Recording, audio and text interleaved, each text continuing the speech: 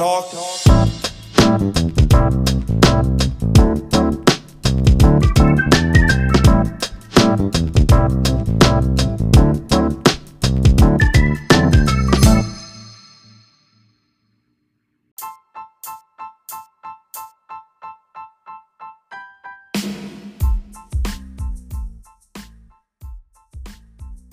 Hello everyone and welcome to another episode of You Talk Too Much, and I'm here with my guest today, Dinah, and I'll just get her to introduce herself.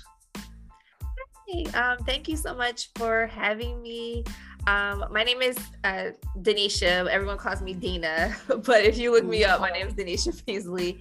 And I am, my background, I've worked as a social worker and a therapist. I also worked for a while as a school counselor, and that's kind of where I know we're talking about restorative practices or restorative justice today, and that's where my foundation in restorative justice comes from.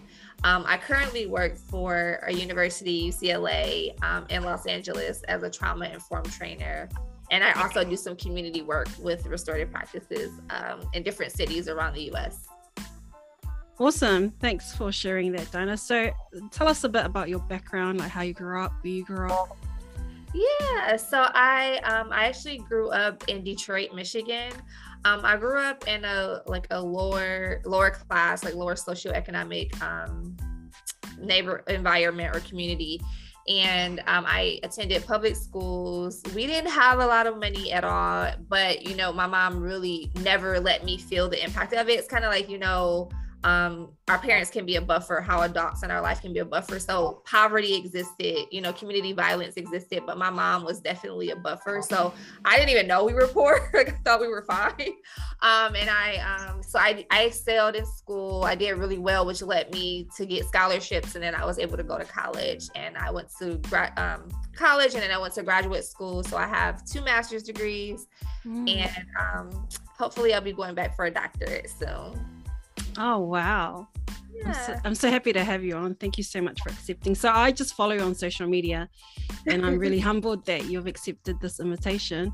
I shared it to you. So I don't know if a lot of Americans know this, but everywhere around the world, we look up to America and everything. So yeah, with when BLM was happening, I come from South Auckland, and we're known as one of the lowest socioeconomic areas in New Zealand. But I try and explain to people, because I've traveled around the world, and people don't understand, like Americans don't understand, especially like Black Americans don't understand how you guys have help create identity for all kinds of marginalized people around the world. So yeah, so I'm Polynesian, so ethnically Polynesian. So The Rock is Samoan. I'm not Samoan, I'm Tongan, but we come from a similar racial group. So that's how I try and explain Polynesians to people from overseas, because they don't know anything. But I say, because I'm first generation New Zealander and I grew up in an urban setting, so a lot of my community, my age, identified more with so-called Black culture than with their own cultural So it's I grew up with people like that, identified a lot with hip hop, but with like TV shows. I grew up with Family Matters. Martin, but it was because your community is the only community we could see that wasn't white, that was in the media. Yeah, so we, like, a lot of my generation, because diversity is more of a thing now, but growing up it was just on TV. The only people we could identify with growing up, especially in an urban setting, were Black people. And so a lot of my generation have identity crisis, because they think they see themselves more as like American, especially Black people, than their ethnic culture, which is hilarious. And it's something I had to deal with growing up too, is like I'm actually have my own ethnic culture, and a lot of, especially my faith journey, has been embracing the culture my parents come from rather than the so-called urban American culture that I was surrounded by growing up. But for me, I'm so grateful, because it was better than just having, white media and white literature. We studied Black writers in high school, because that was the only people producing stuff that weren't white. So yeah, so you guys don't understand how much you've given to people who weren't white in my generation. I grew up in the 90s.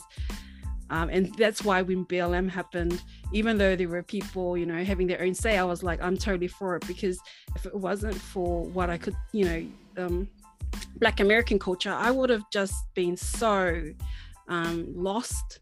You know, I had to have, because in the media was just so monocultural back in the day. So yeah, it's really interesting when I meet Americans to help, white or Black or any kind of ethnic Americans, understand when they come here, they see that. They're like, why are these people acting like Americans?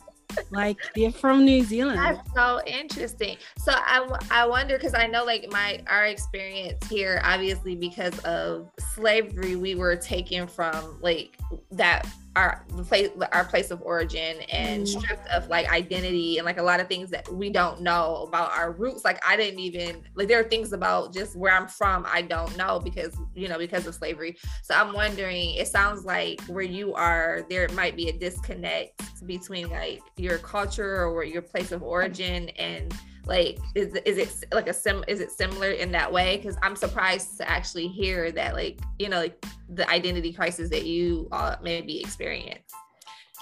I think it's different because with you guys it's generationally.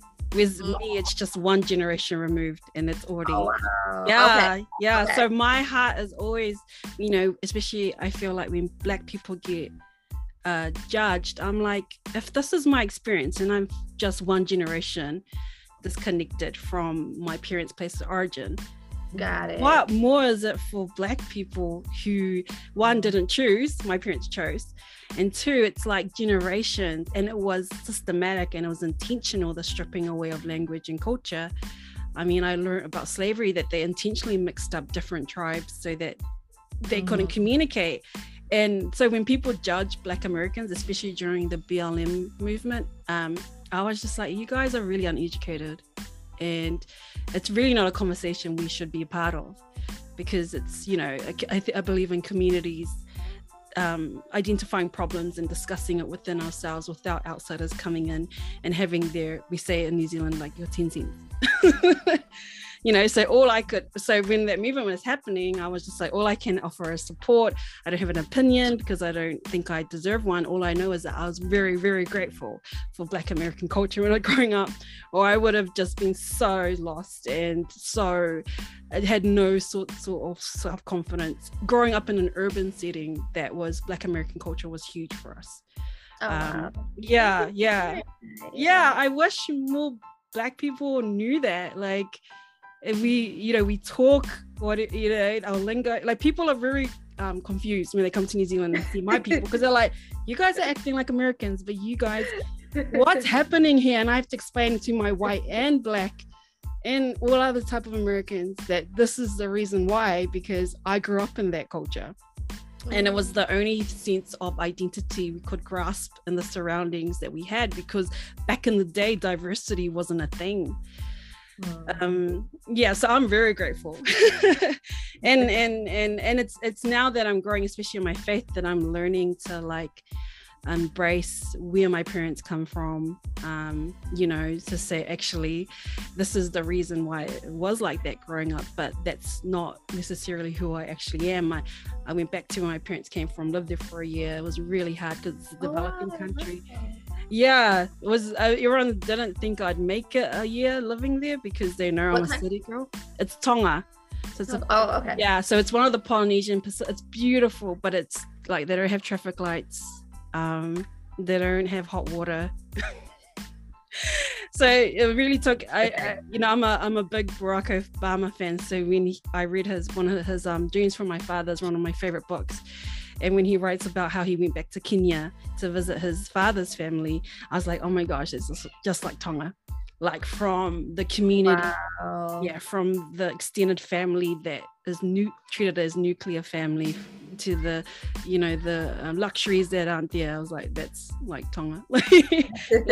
And I don't have, like, my parents are both from there, so I don't have the excuse that Obama had, where he had an American parent and a Kenyan parent.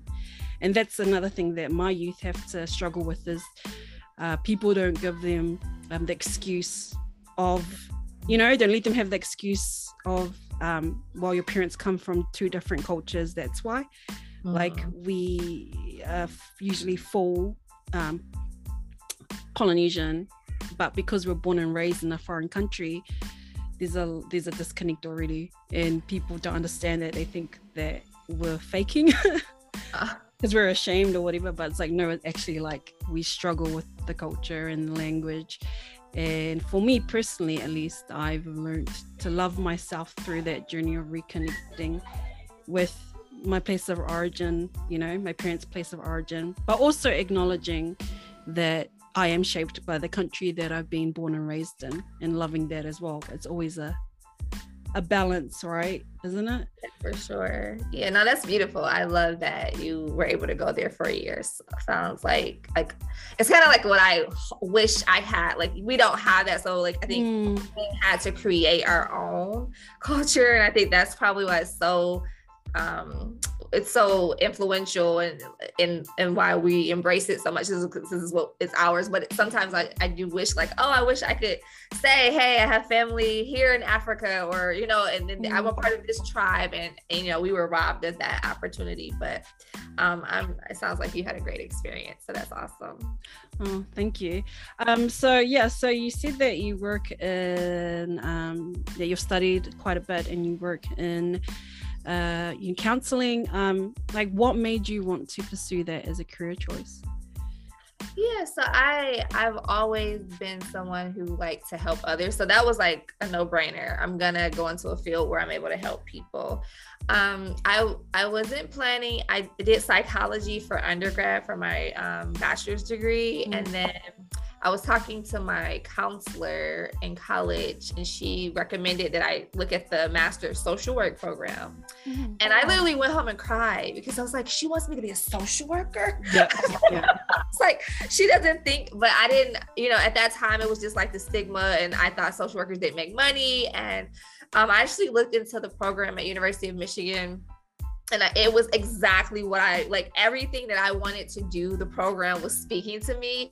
And so I ended up applying, I got in, and it's honestly, I'm like a big advocate for the Master of Social Work program. It's an amazing program. And it's offered me so many opportunities. I've been in the field for 14 years, and I've literally worked in so many different sectors. Like, I've worked in the hospital as a social worker, I've worked as a therapist, I worked as a counselor. Now I'm working, at a university as a trauma-informed trainer. So it has given me the opportunity to just explore so many career paths, and so thankful for that. Oh wow! So you said you grew up in and you come from a part of the country where it is like lower socioeconomic, like mine. What I know you've talked about your mother being quite like one of the reasons why you feel like you're still being able to make a life that's quite different from maybe the other people that in the area that you come from. Is there anything else like about yourself personally, or is it all because of your mother, like good role modeling? Yeah, definitely my mom, and then church. I think especially in the Black community, our faith and spirituality. I'm actually writing an article on that now, how spirituality is a protective factor, and how when you don't have anything, you have faith, and you have like this hope that you can look to outside of yourself, and it helps decrease depression, decrease chances of like some of the things that others go through who don't maybe have that hope. And so spirituality is definitely a protective factor for a lot of different communities who, deal with a lot of adversity. And so for me, that was definitely the case. And also, there have been people throughout my life that have come in and have just been like buffers, like people who came in and be mentors. I always had great teachers. I know you're a teacher. My teachers literally would take me under their wing. They would, if my mom couldn't afford to send me to a conference, they would pay for me to go. My middle school dance teacher, because I went into dance, I was a middle school dance teacher as well. My middle school dance teacher, she was like I don't know, I know you said you're familiar with like some of the shows that we watch, but like, the Cosby Show, Claire Huxtable, She was like Claire Huxtable to me. Like, never seen a woman be so classy and drive a nice car. And she was like always dressed really nice. And I wanted to be just like her. So all of these different people that came in my life, especially in the education field, really helped push me to get me where I am today. Oh, wow. So like you went to university, did you feel out of place at all, or were you already quite confident in who you were, that it wasn't kind of like I found it a culture shock coming from my area to go to university? So this was so interesting. I was just telling my friend this the other day. I don't remember anyone besides my friends from undergrad. Like, I don't remember any of my professors. I don't remember my roommates. Mm-hmm. I don't know, like, if I went into like use like some type of defense mechanism to like protect myself from like the shock, or because it was very different. Like, I grew up in a predominantly African-American community. And if you know, like, even though segregation is no longer legal, our communities are still very much so segregated. Like, Blacks we live with like, I didn't see white people. And then when I went to college, my roommates had never seen a Black person. So it was just like this, like you said, culture shock. And I don't think it affected me because I don't remember a lot. I don't remember a lot from undergrad, to be completely honest. But I do know that, like, the African Americans within our school, we hung out every day. We would meet we would eat together. We would hang out in the dorm, in one of the dorms. We would all meet there. And like, that was my community. And that was like my like way of like navigating this new big place with people who didn't look like me or didn't share my experiences. So I think that also, just like my friends, like my biggest takeaway from, I know this sounds bad, but like for undergrad, it was the relationships and the community that we created that really helped me get through. Otherwise, I probably wouldn't have stayed at that particular school. Yeah, it's the similar here. Like, we don't have the history of America, but areas are segregated. I think we self-segregate. And I went to high school with 98% Polynesian. Really? So like, and going to one of the top universities in New Zealand, we survived by our cultural, we created these student groups, and in between the lectures, we were back at we had like a place called Culture Space, which is where all of us like hang out. We're like chill there. We're like, and then we're just, brace ourselves to go back into the main parts of university. Right. We're going to be the only one like ourselves. But like, I think what I always tell young people is they just need to survive. Like, you can't ever feel comfortable when I think that's what I thought about the other day. I think what white people don't understand a lot of the time is the spaces of power cater to them, by ethnic makeup, by culture, even though a lot of them believe they don't have a culture. But it just caters to them. So when those of us who especially come from marginalized ethnic groups want to enter those spaces, we really have to get uncomfortable. So it's hard for me to help them understand that, because a fish never knows when it's in water, right? No, for sure. Yeah. So like, you're studying social work, was there ever a point where you felt like you don't know if it's the right path for you, and how did you overcome it during that time, if you did? No, I'm like one of those people that once I make up my mind, it is like, when I went into undergrad, I said, I'm getting a degree in psychology, and I wasn't going to change it because I didn't want to be in school longer than I needed to be. And so once I say I'm going to do something, I just kind of stick to it. So I feel like it was like it was divine alignment. Like, I just feel like what I was supposed to be doing, my calling called me, and I answered, and I just kind of walked in it, and I never had any regrets or like, oh, I should have did this. No, I've never gone through that. Yeah, I'm just going back to what you said about like, you're writing a book about spirituality, and my sister and I were talking about that actually just before I started this interview. Yeah, we were at our local cafe, and And she was just like, man, like, because our family's been through quite a lot, but people don't realize that. They think that we've had quite plain sailing as a family, but we're still going through stuff. And then my sister's like, I don't know how people do it without a faith, like, because like we've been at points where it was really like, what the heck, how are you gonna make it out of this as a family? And it was just like this, we just always had this sense of peace, and we put it down to people praying for us, our faith, and just God's goodness. So yeah, I really love how you're writing about it. And there is research in New Zealand too that people like in my area in South Auckland, that religious schools tend to perform better. Yeah, students that go to religious schools in my area perform better than the mainstream schools. Really? Yeah. So I went to a Catholic school. We're not Catholic, but we had times like retreat, where the nuns would take us to somewhere and would, you know, like do group work where we're telling each other what we like about each other.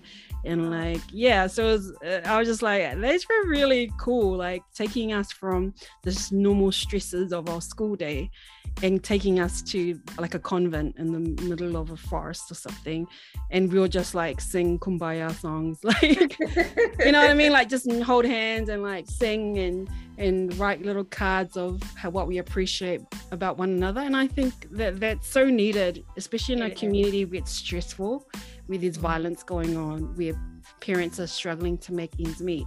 To have that as part of your educational program, I can imagine is like, it's really healthy, and you need it because you know, young people in general go through a lot of stress.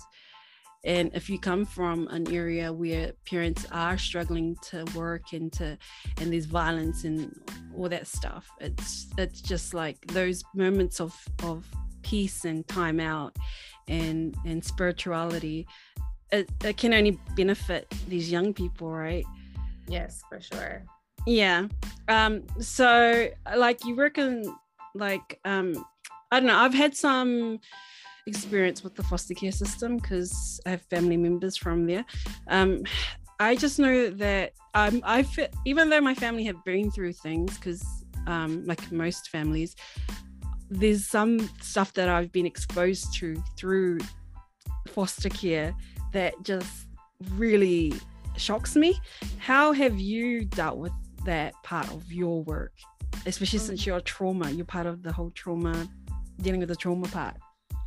Yeah, so I haven't worked directly in the foster care field. So I've worked with youth that have been in foster care. Even one of the young ladies that I personally kind of took in and mentored, she was a neighbor and was in a bad situation with her family, and I was able to help her.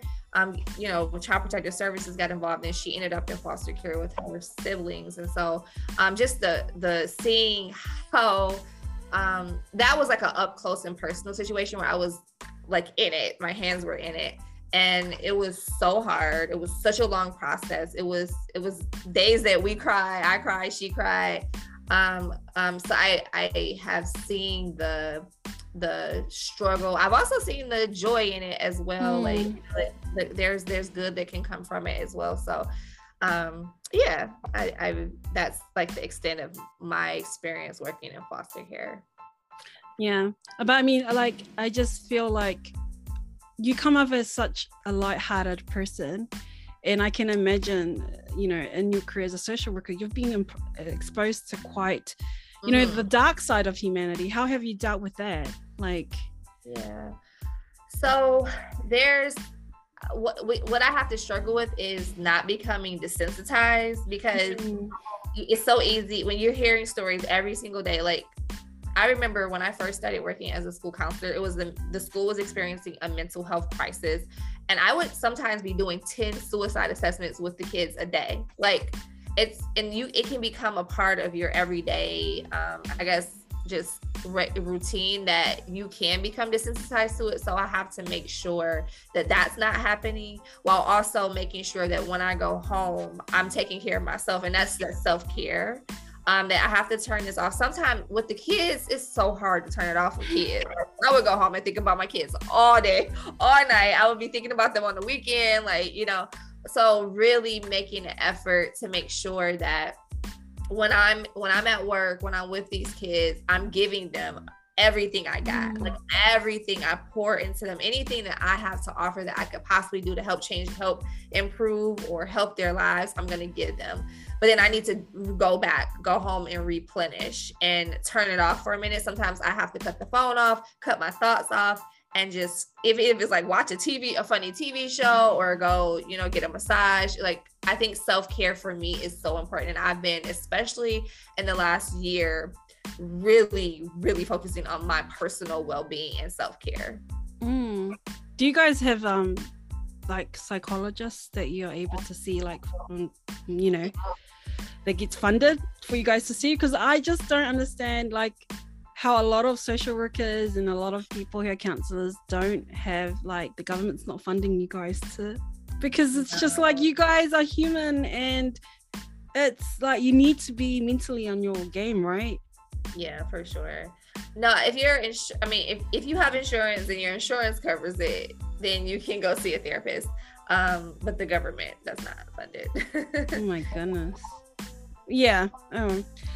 Well, I think it should be funded because, like I said, you guys are taking so much on, and it's just this constant, like you said, exposure to, and you want to save every child, and you're dealing with whatever the child does is what the child does. You guys, have to, there's only so much you can do. So I don't know how you guys handle it. But yeah, self-care. I loved how, I was going to ask you, how do you do self-care? And you just answered that. So that's just amazing.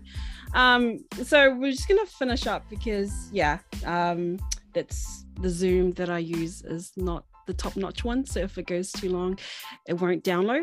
So my last question, as usual for my guests, is what advice do you have for young people who may want to follow in your career path? Yeah, so I say, like, specifically, I know we didn't get too much into like the restorative practices and like, oh yes, but I started. So when I started working at the school, they sent me for training because the school that I worked at, we didn't use any form of like discipline. We used restorative practices. We really embraced that as a school, and we did restorative circles with the students. And then I started using it, with parents and the community. But when I first went to the first training, I was just so excited because I'm like, I already do this. Like, a lot of these things I didn't have a name for it, or I didn't have the research behind it, but it was a part of like who I am. And I always say, like, I feel like restorative practices is like a way of being. Like, it's how you engage the world, how you engage others, your perspective, and how you interact with people. And it was a part of me. So I say that to say, follow your heart. Like, a lot of times we follow people on social media. I know, like on TikTok, like everyone's trying to go into tech because everyone's saying, oh, you make so much money. There's all these TikTok videos about tech, and that's great. But I say follow your heart, because my heart, it's like, when I work, I don't even sometimes feel like I'm at work because it's so enjoyable. It's a part of, like, work is a part of me. I'm a part of it because I'm doing what's in my heart, and I'm following like my calling in life. And so I would say, if you love helping people, if you love restoration, you love seeing people communicate better and get along, then this is the way to go, and just follow it. And I feel like everything will align, and you'll end up where you're supposed to be. Oh, well, so you mentioned that the restorative justice aspect of your job, and if we could just talk about you actually have researched it, and you were commenting on how you admire the way that New Zealand is. Mm-hmm. So can you just explain like how you came across, because I was shocked that you knew New Zealand. Yeah. So I'm a nerd. I research everything. So once I learned about restorative practices and we were using it in the school, I just started doing research, and everything was leading me to New Zealand. And I really like how you all are kind of leading the way in this. And I loved how the focus, like, I think it started with like the youth and wanting to make things more equitable and good for youth. And then also, the way that you use community groups, and that's the biggest thing I've taken Because with restorative justice in America, a lot of people don't know about it. Like, I know it may seem that way, but I usually, when I go places, I'm one of the few people who actually knows what it is and how to implement it.